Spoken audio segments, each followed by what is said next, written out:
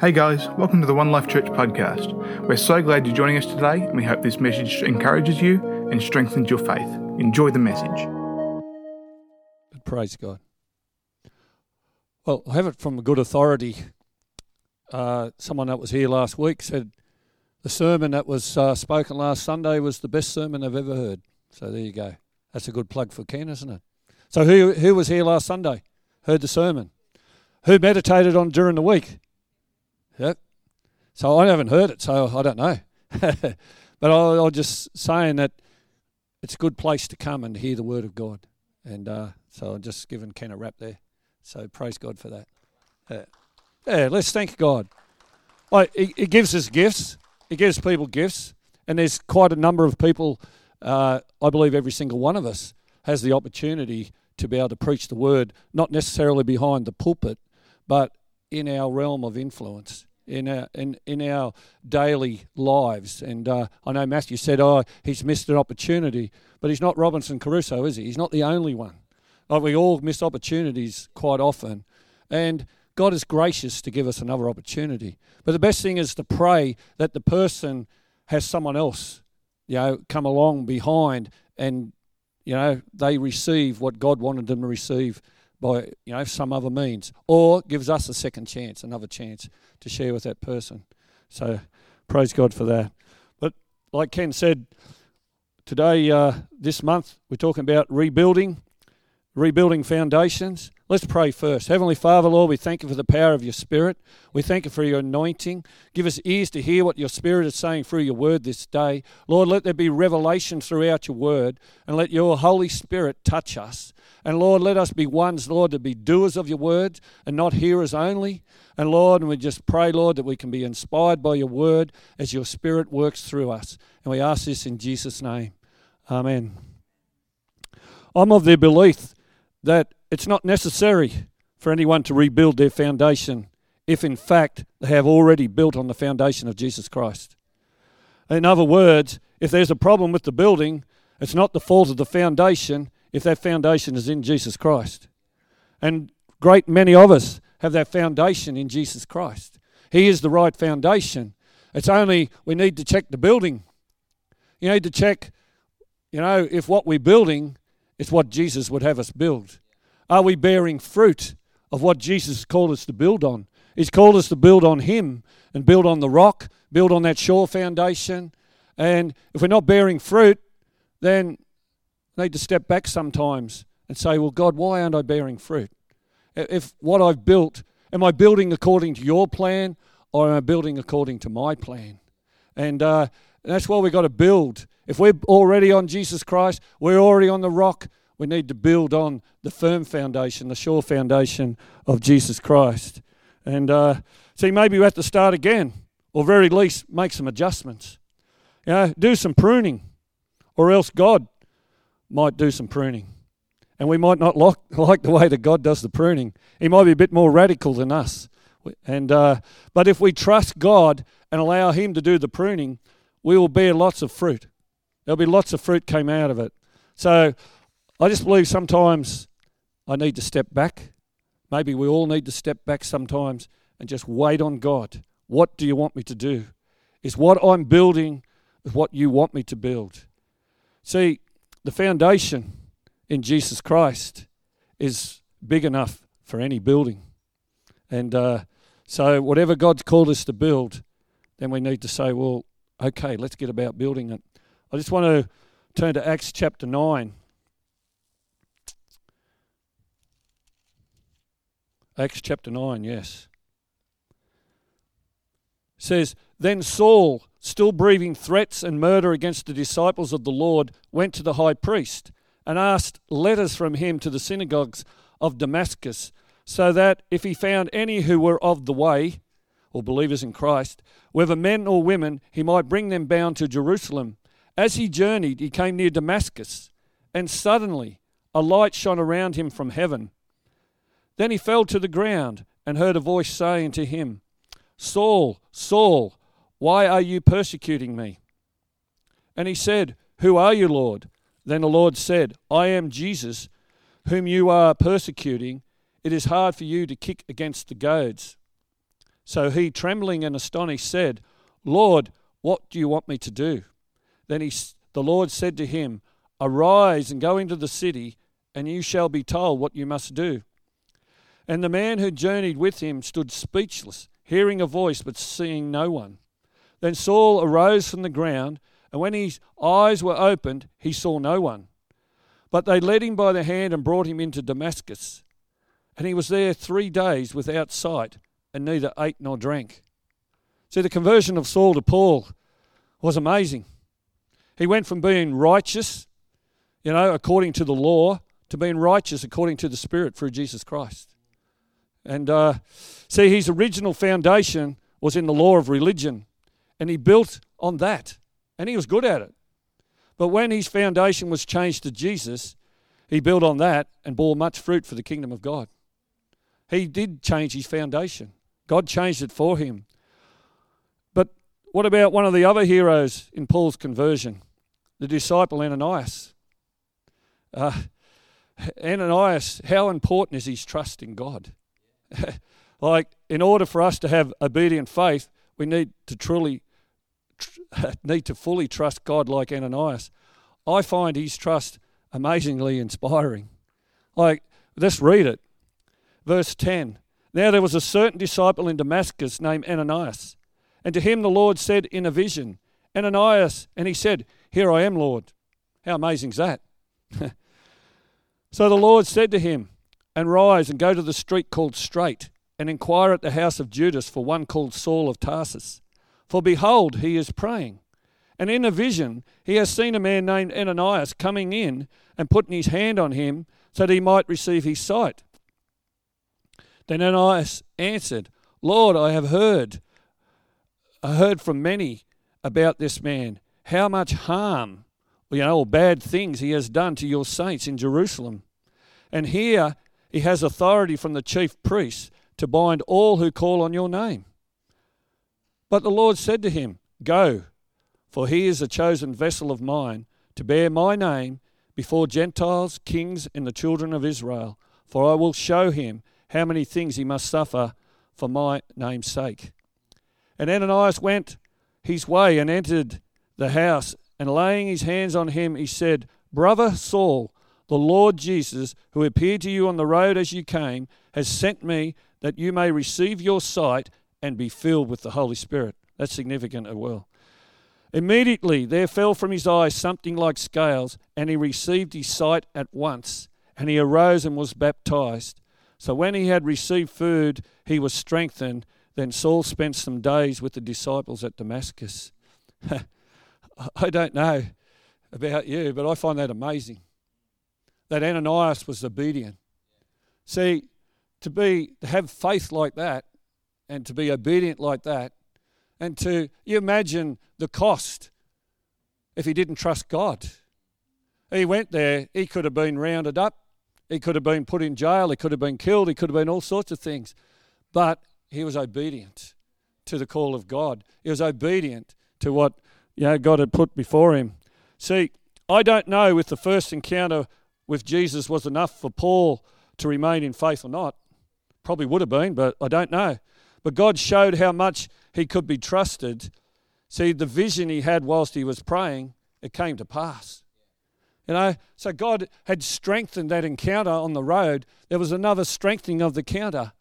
He said to Ananias, go, because Paul is praying. And I have sent him a vision that a man named Ananias is going to come, going to come and lay hands, and he's going to receive his sight again. So I find the whole story truly amazing. What a foundation that was getting strengthened. See, he had a foundation in religiosity. Then Jesus came and laid a new foundation within him, and then this foundation was getting strengthened again. And it was going from strength to strength.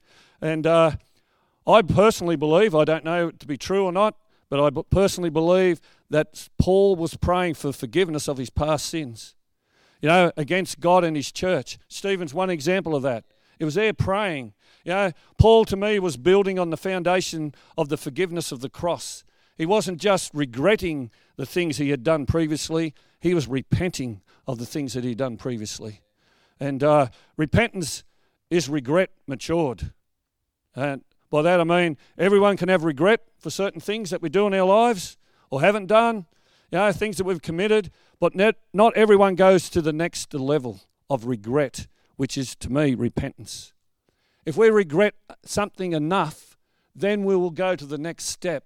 That godly sorrow will just build up, and then there'll be a repentance, a turning away, never to commit that sin again, so set back by that sin, so, appalled by what we've done, that we say, well, okay, I'm not going to do that again. In your strength, Jesus, we still need the help of Jesus to be able to do that, but I'm going to build on that foundation of forgiveness. I'm going to build on that foundation of mercy and grace, and I'm repenting, I'm turning away, and I'm going forward in this, and I'm not going to do that, commit that again.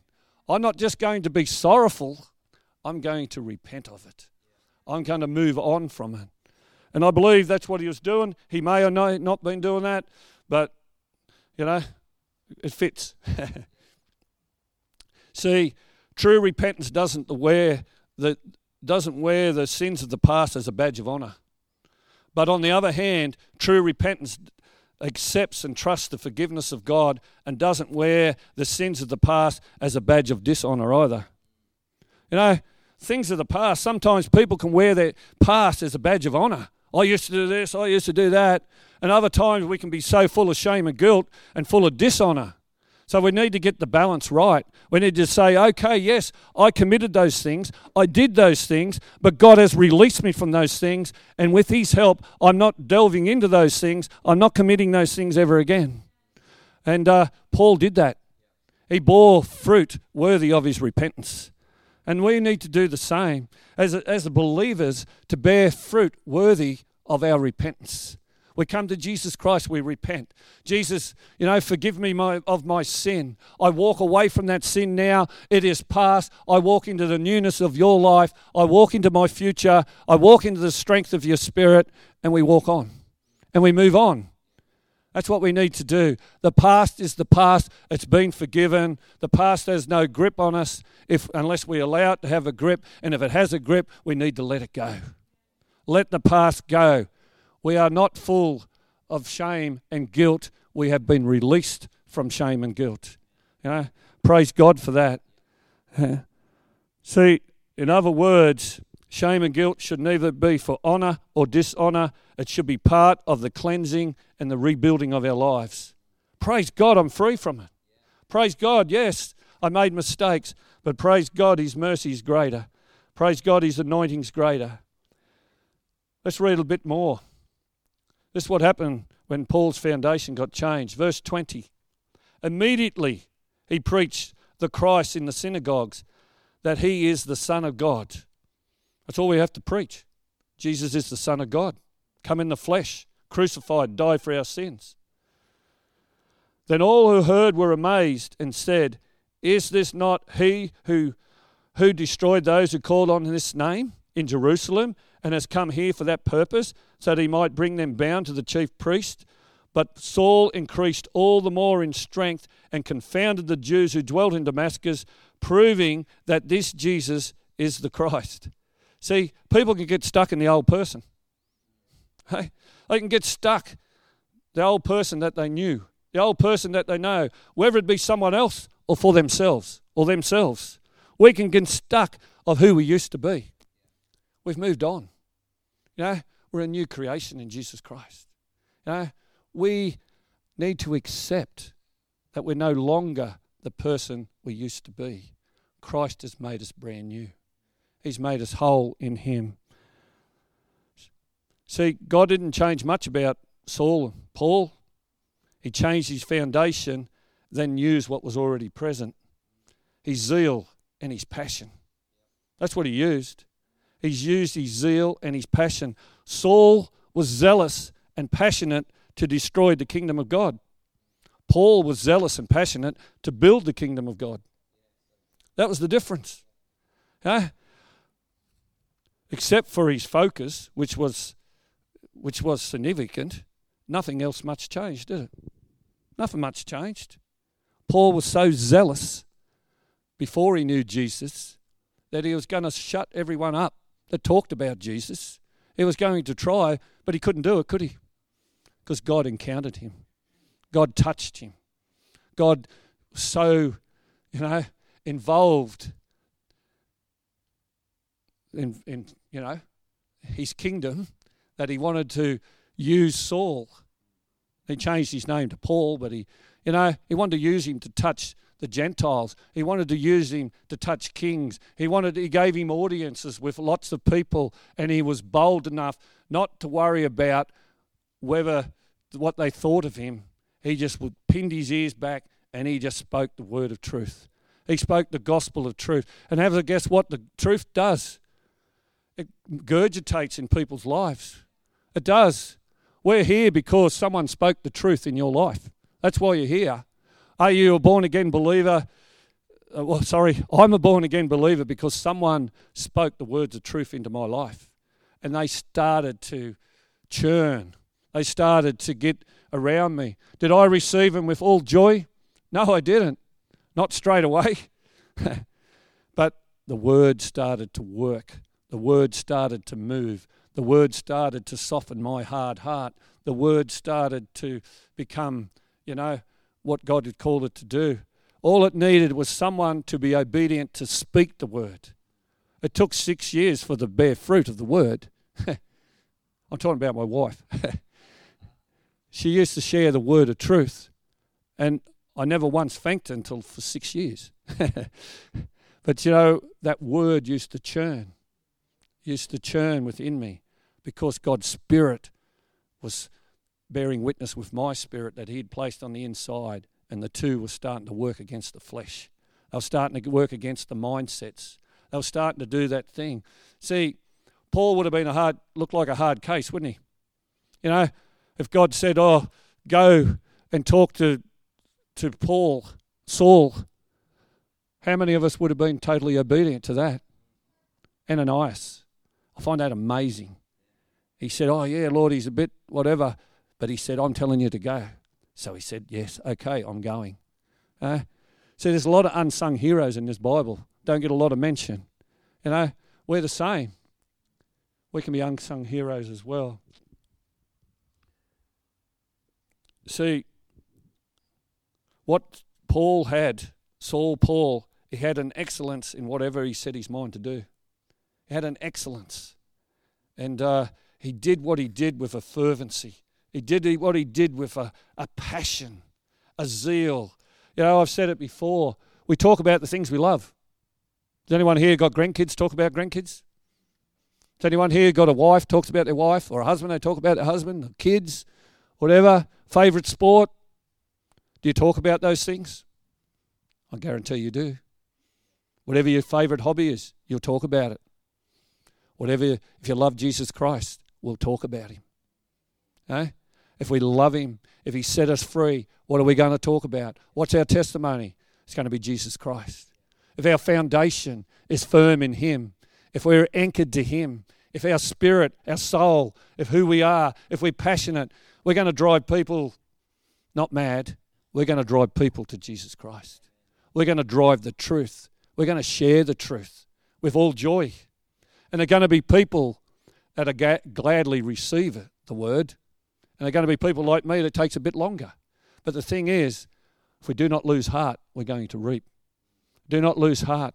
Paul said there's no other foundation which can be laid than that of Christ Jesus.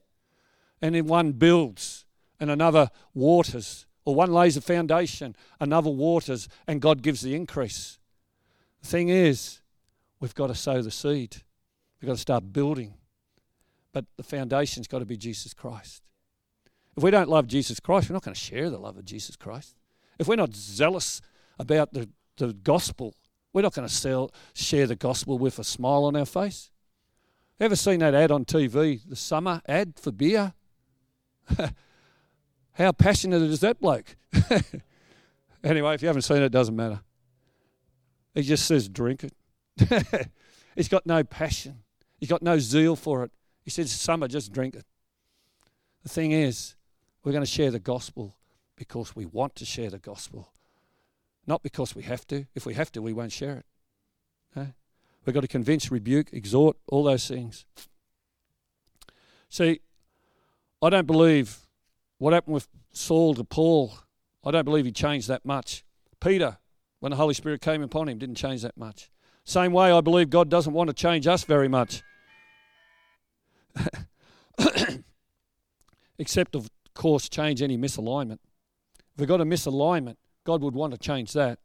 If we're already in Christ, we have the right foundation, we need to check the building plan. Check the building plan. See, God's building plan is different. It's bigger than ours. Bigger. You know, God can do exceedingly abundantly above all that we could ever ask or think, according to the power that works in us. We've got to ask what power is working in us. The power of faith or the power of unbelief, the power of sitting on the fence, the power of might be, not God's might. What's working in us? What power is working in us? It's got to be the power of faith. See, sometimes we can get dictated to by our feelings, by our emotions, but we've got to be like Ananias and trust our faith. You know, feelings and emotions, we've got to have them. You know, how sad would it be if we didn't have feelings, if we didn't have emotions? You wouldn't appreciate the peace. You wouldn't appreciate the joy if you didn't have the other emotions.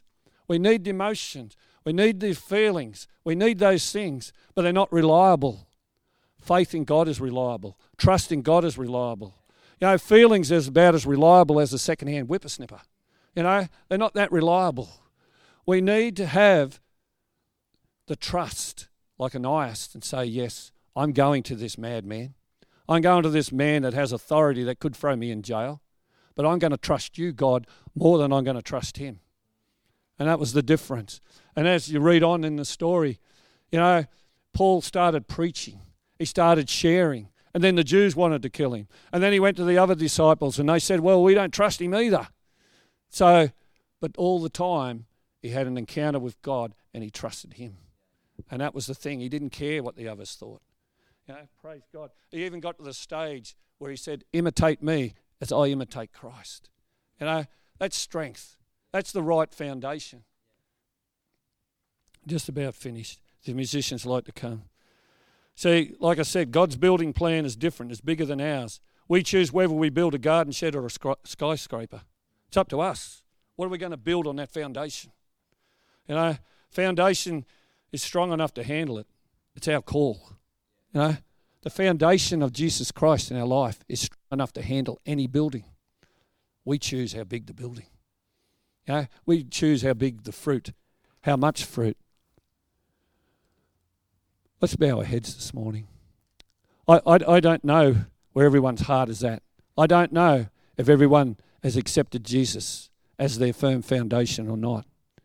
But there's opportunities here this morning to accept Jesus as your firm foundation, to accept Jesus to be your Lord and Saviour.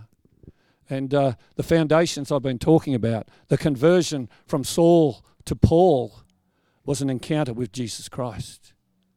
So if you haven't yet had an encounter with Jesus Christ, or you're not sure, just pop up your hand this morning. I want to lead you in a prayer. I want to lead you to Jesus Christ. I want to lead you to put you on that firm foundation, to bear fruit of the kingdom of God. That's what he's called us to do, to bear fruit, relationship with him. There's all manner of things I could say, but you know in your heart, if you've got that right standing with God, you know if you've got that firm foundation, you know if the winds come, you know, the rains and the winds come, will your building stand? Will your faith stand? That's what I mean. Will your faith stand in that situation? In the valley, will your faith stand?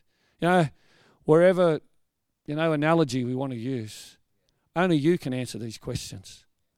I can answer them for me. I can't answer them for anybody else. But if that's you today and you say, well, I need some help. I need the help of the Holy Spirit. Mate, we don't all necessarily have a transformation as dynamic as Paul's, but really it is. Like outwardly, I mean, it may not be as dynamic, but really as it is. No conversion is above another.